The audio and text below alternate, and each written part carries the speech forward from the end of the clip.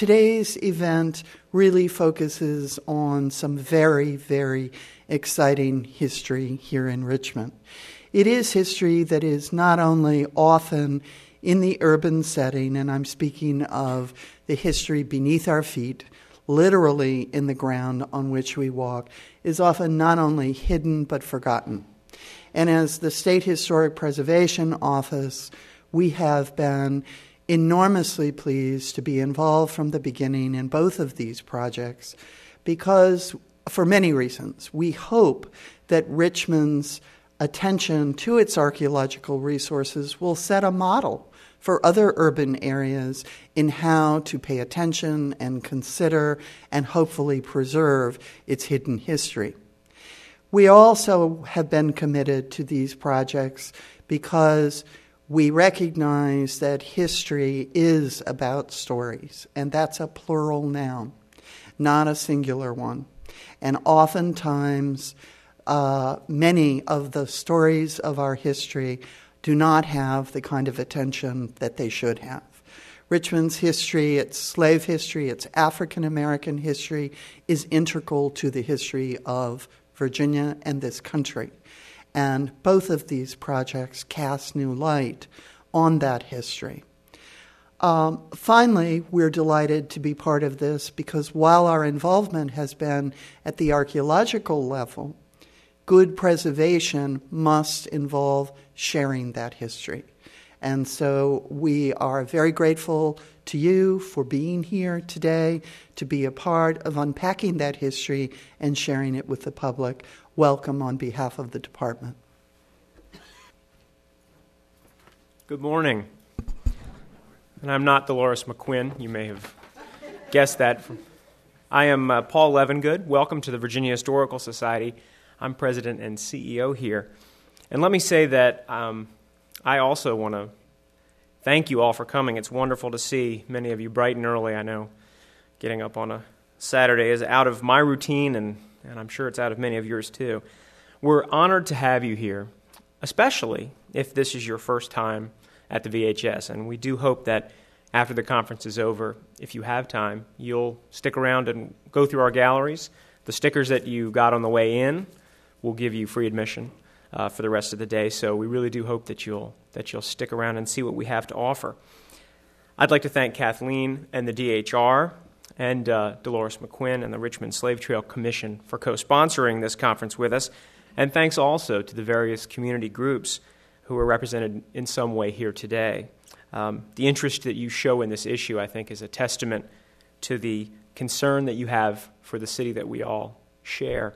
And I'd also like to thank the various members of the VHS staff who've made this possible.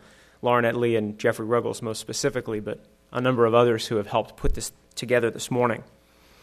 Now, I'm not going to try and speak about the important archaeological findings that are the subject of today's program. That's really not my area of expertise. In fact, I'm going to try to get off this stage as quickly as I can, but I would first like to say a few words about why I think this program is important and why I wanted the VHS to be involved. Richmond has been accused, variously, of being both obsessed by its past and willfully ignorant of its past. It's an interesting dichotomy. And on no historical issue is that truer than how we deal or don't deal with slavery.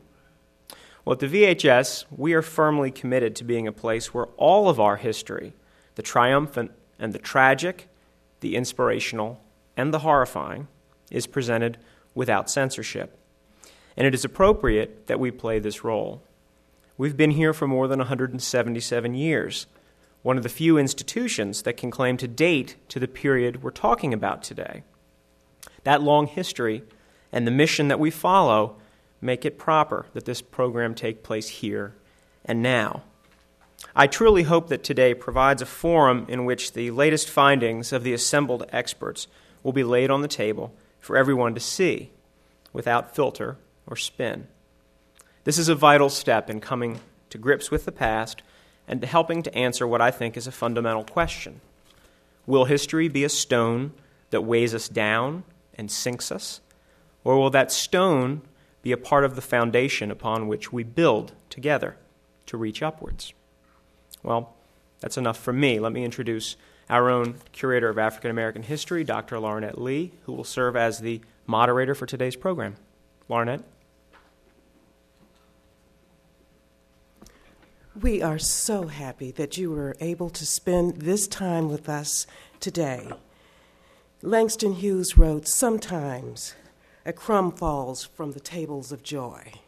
Sometimes a bone is flung. To some, heaven is given. To others, only love, luck." And we are very lucky today to have three scholars who will be presenting research on the Lumpkin Slave Jail and the Negro Burial Ground. The first two presenters will be Jeffrey Ruggles and Dr. Christopher Stevens, and then we'll take questions. The third presenter will be Dr. Matt Laird, and I will introduce each as they come up.